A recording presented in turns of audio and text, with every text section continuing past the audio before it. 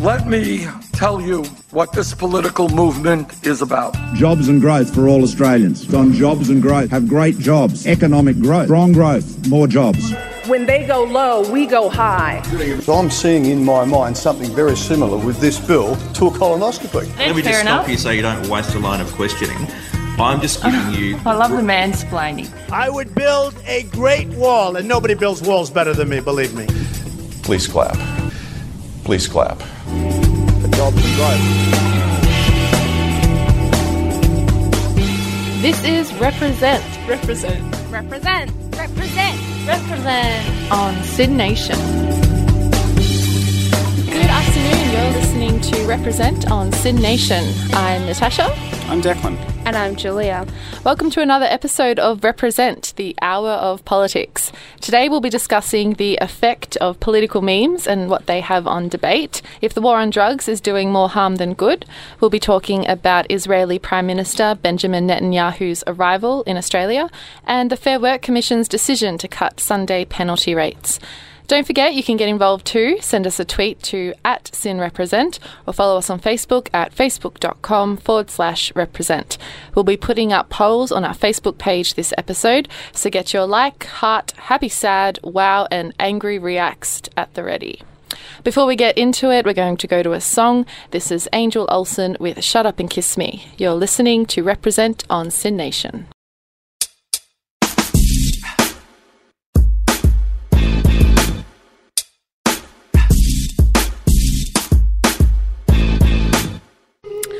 And you just heard Angel Olsen with Shut Up and Kiss Me. You're listening to Represent on SYN Nation. Memes and internet culture are becoming more than fun and games. They are becoming a serious part of political expression. How about that? Oh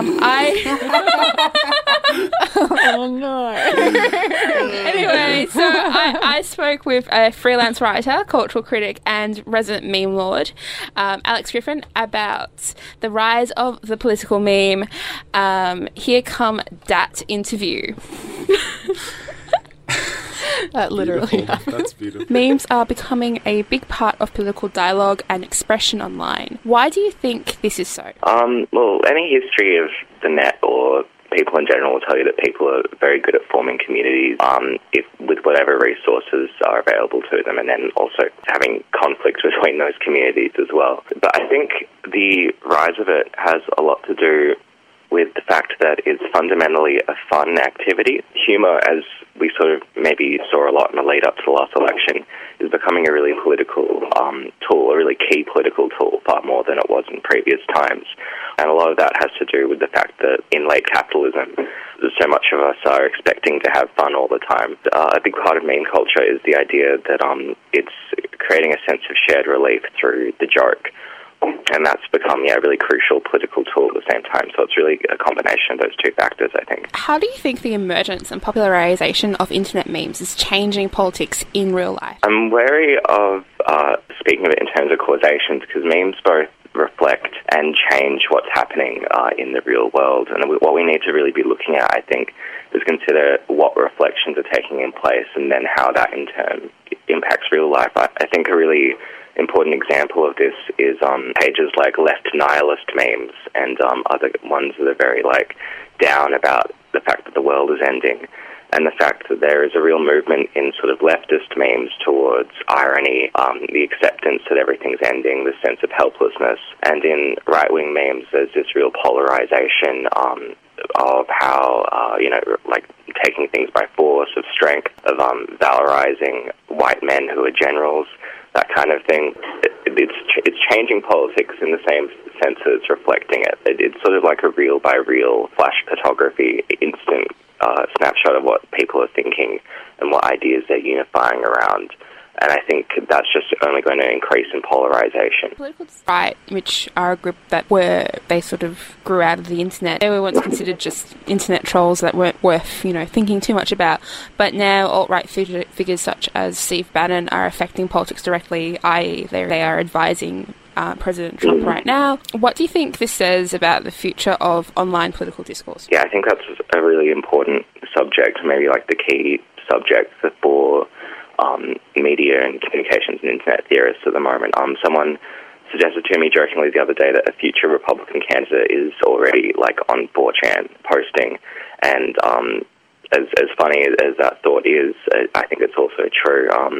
I don't think we've begun to comprehend the changes in psychology and group psychology and political psychology that the internet is producing. The fact that people who are ultimately purveyors of different forms of information, that is, alt facts or post-truth or whatever the term is that you like, are becoming really key in our political discourses. Like, say, in Australia, we have people like Malcolm Roberts and Pauline Hanson, whose rise this time has been very different to what it was 20 years ago, and I think we need to be alive to those differences.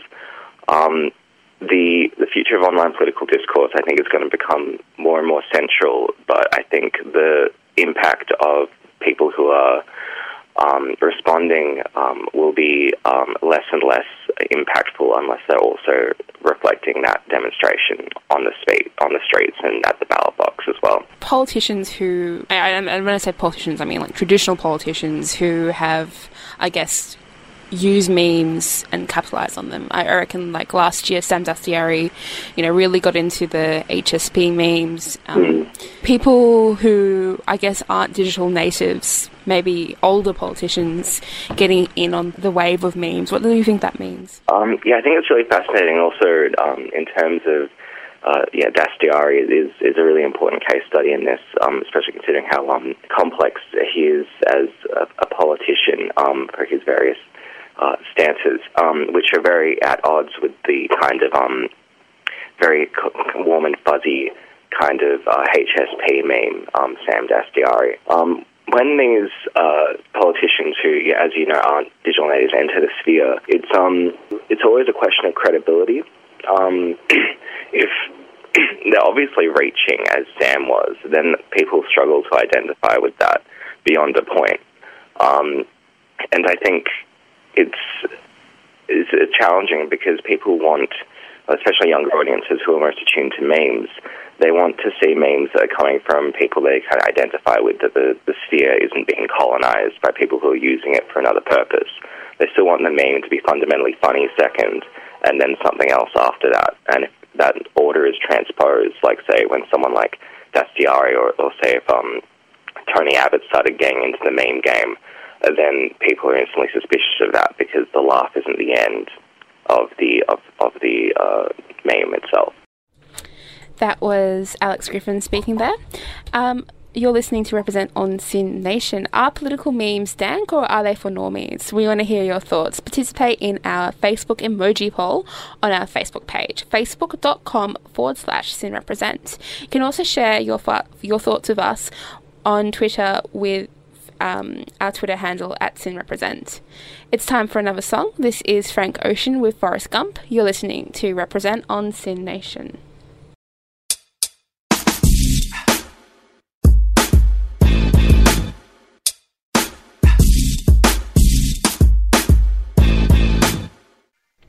That was Frank Ocean with Forrest Gump, and this is the Hour of Politics with Represent on SYN Nation. So earlier this week, on Thursday, the Fair Work Commission announced changes to weekend penalty rates. So retail workers would no longer receive double time on Sundays. They would receive time and a half. Casual workers would receive time and 3/4, and fast food workers would receive time and a half. The Fair Work Commission says that these changes will lead to more jobs, longer trading hours on Sundays and public holidays. And this decision comes from a Productivity Commission report last year, which made recommendations that bringing down the penalty rates would help more unemployed people find work, and that it was just archaic and old. But there's been a lot of opposition to the changes. So what do you guys think of slashing the penalty rates? I think it's, I don't know. I mean, I guess you just have to sit back and wait for something to happen. I mean, like the Senate interview is like, oh, this is obviously the Liberals giving a hand to businesses and that kind of thing. But at the same time, yeah, it could create some more jobs. Who knows? Who can possibly say? It's I feel really conflicted about this because I feel like it is always a horrible thing when workers, particularly young workers who work really unsociable hours, get paid less. However, like, it is a bit bizarre that people were being paid double on Sundays, and I feel like Sunday trading is now much more commonplace, much more normal. So it's hard because I feel really upset about people being paid less, but at the same time, like, maybe penalty. Like, I agree that people need to be paid more for these jobs because, you know, if you're talking about working in the bar, you know, sometimes that involves cleaning up vomit. Sometimes that involves dealing with drunken patrons and, you know, really not great things that people, you know, need to be compensated for. And I do feel like they need to be paid more, but I'm not necessarily sure if penalty rates is the way to do it. Maybe we need, if we're going to get rid of penalty rates, maybe we need to, like, increase wages.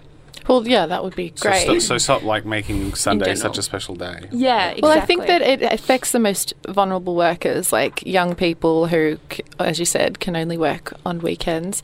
And it also, like, the changes come under those who are a part of the 4 industry awards, so hospitality, retail, fast food, and pharmacy workers. So that's, you know, a lot of young people there who have school during the week and then weekends is their time. For pay, so exactly. And like it, yeah. And I guess this is what makes me feel conflicted because a lot of people say, you know, my rates on Sunday is the thing that makes sure that I can pay my rent or, you know, pay bills and whatnot. And I obviously, like, while I do kind of think it's a bit bizarre that people were being paid double on Sundays, when I feel like Sunday isn't as unsociable as it perhaps it might have used to be when, you know, Sunday was traditionally you go to church and that's, you know, you don't trade. But at the same time, you know, I feel like, you know, if you're earning another $50 per hour or something like that, or $50 per night, I feel like they still need to get that pay. I just, like, maybe it's not through penalty rates, maybe it's through a wage increase. So the Greens have announced that they will introduce legislation to block the ruling made by the Commission. So I guess we'll see what happens. But many companies and businesses have announced that they won't be taking part in these changes, making posts on Facebook and various social media channels like Lush Australia, a Brisbane bistro called Delphina's, and Hobart's The Hairy Giraffe Cafe. So they've been saying stuff like, we're really proud to support our staff for the wonderful work they do. So I guess it comes down... I think also, like, yeah, again, like, I feel like there are certain workplaces where, like, I feel like a lot of the push to get rid of penalty rates seems to be very much a rural issue because they want to employ, like, like what a lot of small business owners in rural areas have been saying. It's like, we want to employ more people, but we can't do that if we're paying penalty rates. But at the same time, I feel like there are many more businesses that aren't small businesses like Lush that are international companies who are like, well, actually, you know, it's not really hard. It's not like it's going to stop our business from profiting, stop people from, you know, being able to be employed by us if we pay penalty rates. So I feel like, you know, there will be jobs or particular, like, workplaces that are like, well, we can still pay you at the same rate because, you know, we're a bigger business, or, you know, we think that you deserve it. Like, I could imagine a lot of bars being like, well, actually, maybe, yeah, you know, you're more likely to deal with drunk people. Yeah. So we'll pay you more. Yeah. You also that you mentioned rural areas. The other thing is that a lot of country towns and that kind of thing, I mean, in the city, you know, you see a lot of 24-hour stores and that kind of thing, things that are open round the clock. But in more regional rural areas, it still is a case of things closed down on Sunday or even the Saturday. I don't mean any offence to people of Launceston by this. I do love your city. City. Sorry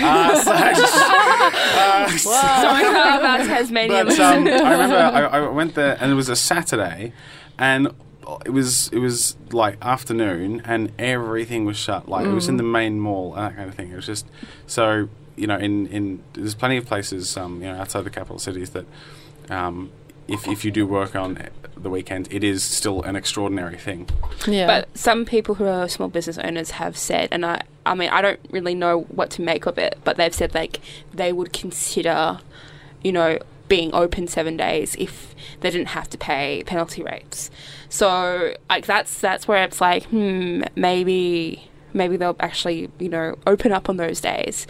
And at the same time, it does seem a little bit bizarre that they wouldn't open on those days, though. It is a little bit interesting. So, I mean, I don't really know what to think on that. But, both sides.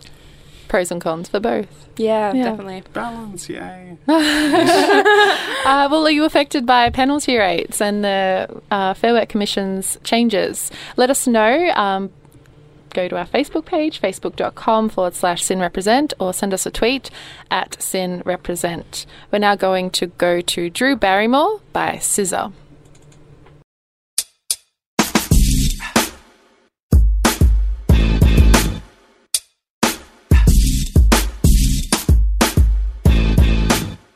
That was SZA. That was SZA with Drew Barrymore. Reportage of mass overdoses across the nation are being mentioned in the media at a seemingly higher rate, highlighting an important issue regarding a larger drug culture in Australia. But if it is a war on drugs, is the government doing enough to combat the threat of drug-induced overdoses?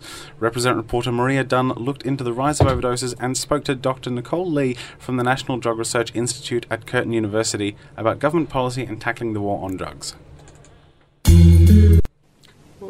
Australian legislators have been making strict policy about the use of drugs since the 1930s, but it has been questioned yet again due to the mass overdose at White Night last week. 21 people were taken to hospital after taking synthetic versions of GHB, a number that the Greens stated could have been prevented. What we've got is a system where we direct all our resources towards individual drug users and putting them through the criminal justice system. And what we're saying is, rather than doing that, of course, we need to keep going after people who supply drugs, the dealers, but when it comes to individual drug users, let's channel some of that money into treatment, into rehabilitation, into social supports. And that's not just our view, it's the view that we... But some politicians oppose this due to the fear that this action will endorse drug use. Australia has a history of drugs being a political issue. In the 1960s, mass changes to drug laws came into action due to the Single Convention on Narcotic Drugs. The convention ended with psychoactive drugs and cannabis being considered as harmful as heroin or cocaine.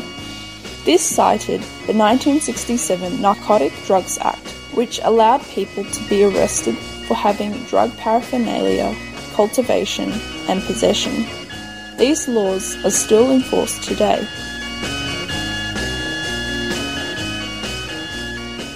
Today, many politicians support tighter measures on drug use in Australia, but as 41.8% of Australians aged 14 years and over have used illicit drugs in their lifetime, is it really working? Australians have been similarly concerned that methamphetamines were the illicit drugs to be the most concern to the community, and programs such as ABC Ice Wars show that concern.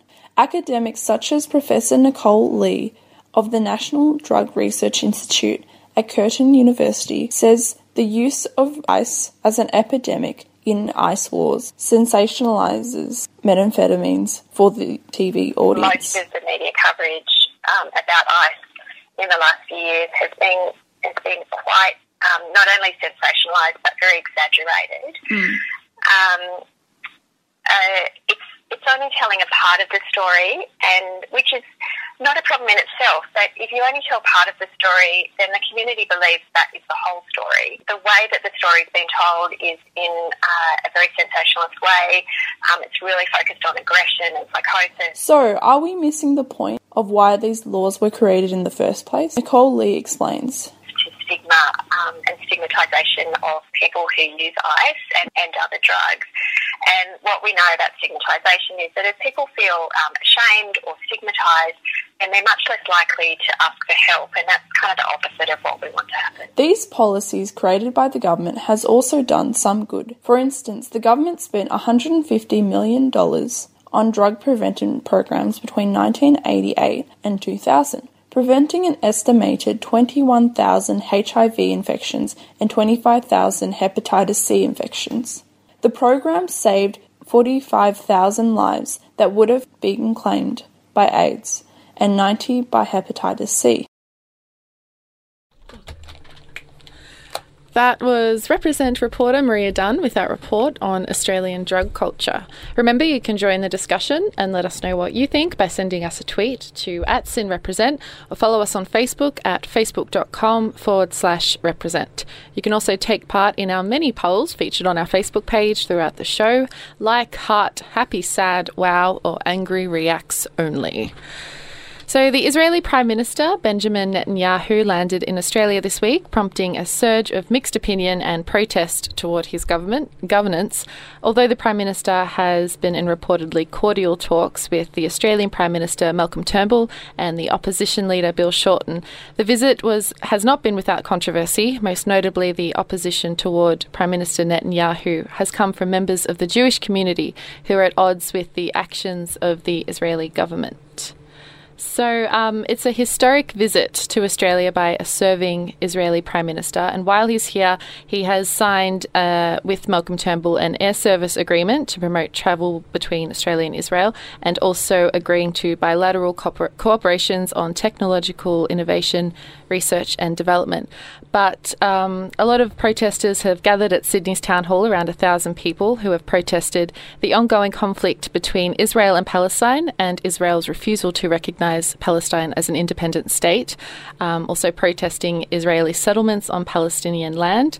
Last year, Prime Minister Netanyahu passed a law which legalises around 4,000 settler homes on Palestinian land. So many countries around the world have condemned Netanyahu's actions, and the United Nations has condemned his actions, calling it illegal. But what do you guys think of his historic visit to our great land? Well, yeah, it's complicated. Yeah, definitely. I follow Haaretz, which is I guess a probably more of a liberal, so little L liberal Israeli newspaper, and it's really interesting to see from that perspective that there is a lot of anger around Netanyahu within Israel itself. So he has been, there's been issues of corruption or alleged corruption on his part, and a lot of people are very concerned about that, as well as ongoing conflict between Palestine, and I think it's really difficult, I think, for other countries to know what to do with Israel. So, obviously, the UN has spoken out against the increase of settlements, saying that that's illegal, but at the same time, people don't know how to condemn Israel, or if they can condemn Israel. And that's also a bit of a I guess a diplomatic minefield, in want of a better term. So I feel like, if I could go into opinion, go for it.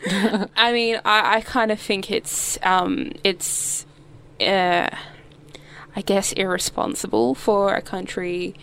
So I think it's irresponsible that we aren't, being a little bit critical about what Israel is doing. Bill Shorten has started to do it a little bit, but I feel he's spoken with him about it, about the two-state solution. Exactly. I feel like, with other countries that we work with and we trade with, sometimes we can say, your human rights record isn't that great. We're like that with China, we're like that with Indonesia. Why aren't we like that with Israel? Yeah. That doesn't necessarily, being critical of very serious allegations of human rights abuse isn't being unfriendly. And so what would you think of, in regards to the United Nations condemning Israel? Malcolm Turnbull has defended Israel, saying that Australia has disassociated itself from the UN resolution because it attributed fault only to the state of Israel. Do you think that's a productive thing to say? I think that's a case of Turnbull. I think it's a case of Turnbull sort of moving to the right in order to like appease both his more conservative colleagues and also Trump. I looked up I looked up to see if Trump had said anything about Israel. He hasn't like really made any big moves on that yet, but just found a couple of tweets by him that said, "We cannot continue to let Israel be treated with such total disdain and disrespect. They used to have a great friend in the US, but not anymore." This is back before he became president. The beginning of the end was the horrible Iran deal, and now this. Stay strong, Israel. January 20th is fast approaching. I think probably Turnbull's seen this. He's recognised that in order to keep this Australian-US alliance, he sort of, just needs to, align where he can. And I think this is somewhere he's just sort of seen, I can kill two birds with one stone here. Yeah, and I do feel like it's a very, Turnbull is between a rock and a hard place in many senses. Definitely. So it is a little bit hard. I think, he's got to deal with Trump. He's got to deal with a party that, isn't necessarily what he wanted to be right now. It's a party divided. Yeah, a very divided party. There's some people who think the rise of one nation means they should go further to the right, and then there's the other people who think, oh no, but if we go too far to the right, we'll lose all the sort of moderate centre and that kind of thing. So they don't know what they're doing with themselves. So I think, and then, of course, he's got an opposition, a real opposition outside of his party. So it is, it's complicated. So I feel like it's been clear that Turnbull is in a bit of a weird space when we've seen him with Netanyahu. But it is also, like, I feel like, I generally tend, and I did interview, this is a bit of a segue with the person who I interviewed yesterday.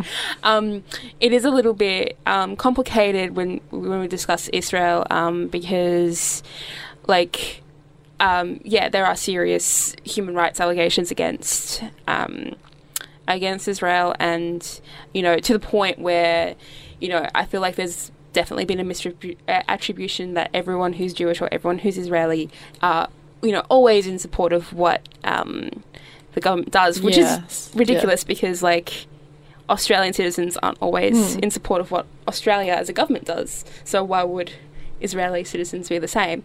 So I feel like it's important to kind of, I think if we're going to trade with any country in general, I feel like we definitely need to ask questions about like, so did you decide to like steal someone else's land? That's a little bit, not great. And that doesn't necessarily mean that you're unfriendly with that country. And I feel like it's important that, if we trade with anyone, we would like this with China, we like this with Indonesia, we like this with, even probably America. But we need to have an open discussion. Have a really open discussion about it. Yeah. Yeah. Sorry, you just mentioned there about Labor providing opposition. That's another thing is that they're sort of more digging in their heels about what they believe in. So at this point, we've had two former Prime Ministers, both Rudd and Hawke, and then also former Foreign Minister Bob Carr. And I believe Bob Carr was also New South Wales Premier, if I'm not mistaken. Fun fact. They've all said that they should recognise Palestine as a country. And also note here that that the ALP are still supporting a two-state solution, but that the 2015 ALP conference said that if there was no progress towards that, and it didn't look like it was going to happen, which it doesn't, then they would perhaps look at recognising Palestine.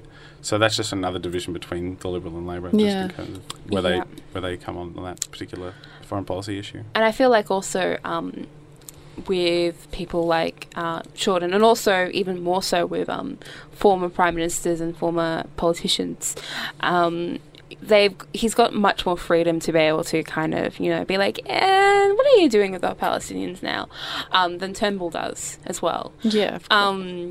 So I think they are kind of living it up, that they have the ability to kind of they don't need to appease Netanyahu right now that much. So this visit is historic in itself, but there is an ongoing and drawn-out history that's yet to be resolved. But we're going to go to an interview you did, Julia, with Dr. Naama Karlan, who recently joined protests against the Israeli Prime Minister in Sydney. You were a part of a protest on Wednesday against Israeli Prime Minister Benjamin Netanyahu's visit to Australia and talks with Malcolm Turnbull. Why was your protest so important? Well, specifically, we protested outside a synagogue in Bondi. We protested Netanyahu's, so the Israeli Prime Minister's visit, which there was a bigger protest on Thursday. But our protest specifically was that he was speaking to the Jewish community in a closed, invite-only event where there were no critics, no opponents, no journalists to ask probing questions, and we wanted to make sure that people knew that not all the Jewish community was represented in that meeting, and some resist Netanyahu and his position and his politics and his presence in Australia. What specific issues are there in Israel and in Palestine that I guess young and progressive Jews in Australia may be at odds with? Well, there's a lot. So as a collective, as a group, we each had our own reason for coming to protest. For me, one of the main reasons to come protest was the annexation and theft of Palestinian land. So most recently, a regularization law was passed, which pretty much legalizes theft or annexation of privately owned Palestinian land in the West Bank. Palestinian territories, which I think, it's completely, Netanyahu didn't try and stop it. He didn't speak out against it. And to my knowledge, Prime Minister Malcolm Turnbull hasn't said anything about this law yet, despite it being very controversial. And hopefully the Supreme Court in Israel will reverse it. That's kind of what everyone is thinking there. Secondly, there's the human rights and social justice issues. So human rights infringements on Palestinian rights. They're living under occupation. That means that everything is controlled by Israel. That means that their water supply, their funds have to go through Israel. Israel controls their movement, so there's no movement. There's no freedom of movement. So all the basic human rights that people should have are being denied, and increasingly denied more and more. It's kind of becoming more and more normal. So these are two huge reasons. So those are main issues. And of course, Netanyahu in Israel, he's facing criminal charges on several counts in Israel. So he himself is embroiled in various corruption charges. And for me, one of my protests was also that a prime minister who's facing such corruption charges really might not need to have the red carpet rolled to welcome him into Australia. That's not really progressive and democratic values, I believe. So what are your feelings about how Prime Minister Malcolm Turnbull and how opposition leader Bill Shorten interacted with Netanyahu? Well, I think that Turnbull and Netanyahu are, they're very similar in a way that, to my mind, their political service isn't driven by a desire for social justice, but by a desire for power and control. So I think that I'm not surprised by the warm reception that Turnbull has given him. There seemed to me to be absolutely no criticism by Turnbull or no scrutiny of Israeli policies, which, as an Israeli citizen, I'm a dual Israeli-Australian citizen, I find the willful ignorance that many Australian politicians have about Israel's policies and Israel itself to just be heartbreaking. So I think I understand why Turnbull welcomed him. I think a lot of it is for financial purposes. They're sort of trying to highlight some centers in Tel Aviv, and so I think a lot of it has to do with a kind of a history of capitalism and colonialism. They're cut from the same cloth there. As for Bill Shorten, I'm not sure that he's really spoken out about the issue of settlements or two-state solutions and settlements. But, I think that Labour is trying to articulate ways for Australia to pressure Israel into changing settlement policy and sort of other policies with Palestinians. But I don't see the Australian right, and especially Turnbull, putting up any resistance. So I think in this visit, Kevin Rudd was the most outspoken one, which was very surprising, but it was also bit too little too late. As an Australian and Israeli citizen, how do you think Australia should interact with Israel? Well, that's a very good question, and I've thought about it at length. I think that we need to be open to policies that might penalize Israel if it keeps transgressing human rights and not taking heed to UN resolutions or any of the political obligations that it has, because as an occupying state, as an occupying force, it has obligations to those that it occupies, and it isn't fulfilling those obligations. So I think we need to be open to having a discussion about that kind of, restrictions. But I also think that we need to be very cautious that our criticism of Israel is disentangled from any questions of like anti-Semitism or, any of that stuff. Like, we should be critical of Israeli policy without having any, people, a lot of people they say that if you're anti-Israel, you're anti-Semitic, and I think, as an Israeli, I find that incredibly offensive. So we just need to be careful of the nuance in our debate here. But I would like Australia to be a bit more rigorously kind of critical of Israel's actions. And, the UN has over and over again criticized Israel for its actions. And if the UN keeps criticizing you, then maybe you should pause and step back and think about what you can do to progress your citizens and the people that you occupy, their human rights and social justice, rather than completely ignore it and say, well, they don't know what they're talking about. So I think it's very complex, but I think Australia needs to be a bit more critical with how it deals with these issues. That was Dr. Naama Karlan speaking to Represent assistant producer Julia Pillai. Do you think the Australian government needs to be more critical towards Israel's actions in the occupied territories? Share your thoughts on our emoji poll on our Facebook page, facebook.com/SYNRepresent. You can also share your thoughts on Twitter @SYNRepresent. We're now going to go to Karen O with Wrapped. You're listening to Represent on SYN Nation.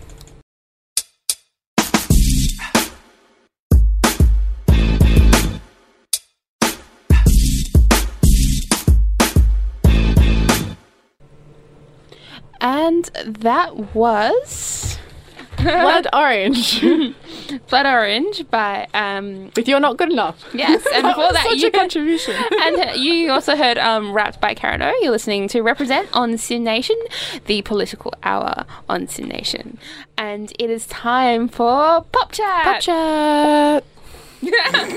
Excellent sound So this is where we talk about some of the interesting stuff that's happened over the week that you may have missed out on. Who's going to go first? I can if you like. Yeah, you go first. Oh boy, golly. So the thing I wanted to talk about was about safe injecting rooms. So essentially, in the year 2016, there were 34 deaths from overdoses in the Richmond area. And as a result of these deaths, a state coroner recommended that a safe injecting room be made in Richmond. For those unaware, a safe injecting room is a facility staffed by nurses that provides a safe place to inject using sterile equipment, and there's medical facilities on site.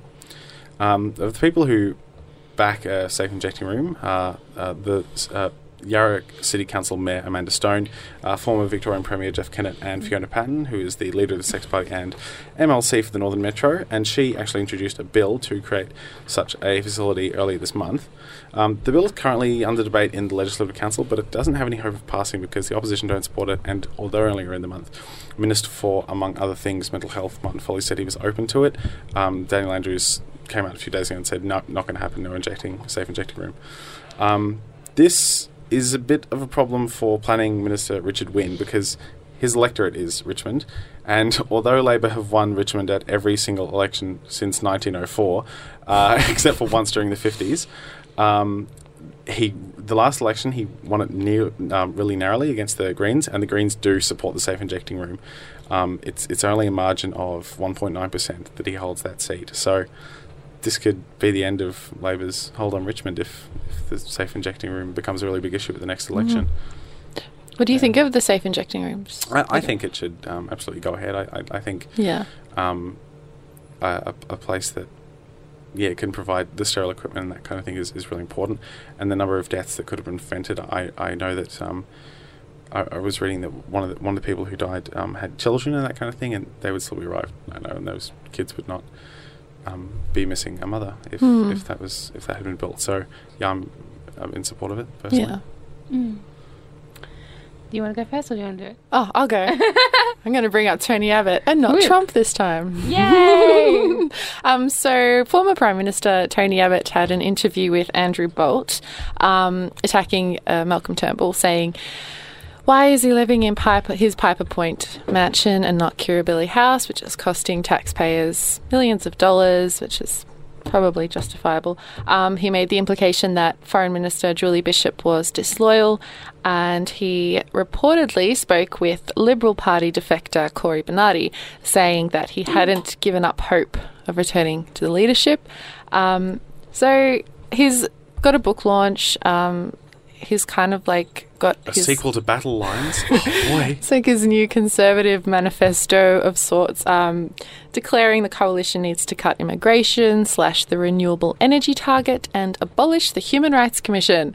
So he's really just come back out with a bang, you know? Yeah. Go Tony. So, you know, like, you've done something wrong when, like, Matthias Cormann, he spoke out against him, which is surprising because he was in support of him. Is he conservative or moderate? Conservative. Yeah. So when it was a leadership spill, he was in support of Tony Abbott, and he said that he was sad and self-indulgent. Sad and self-indulgent. Yeah. So obviously he's the former Prime Minister. He has the right to say what he wants to say, and he has an opinion on politics. But what do you guys think? He's still a backbencher. It looks a lot like Kevin Rudd, only not. Only not, yeah.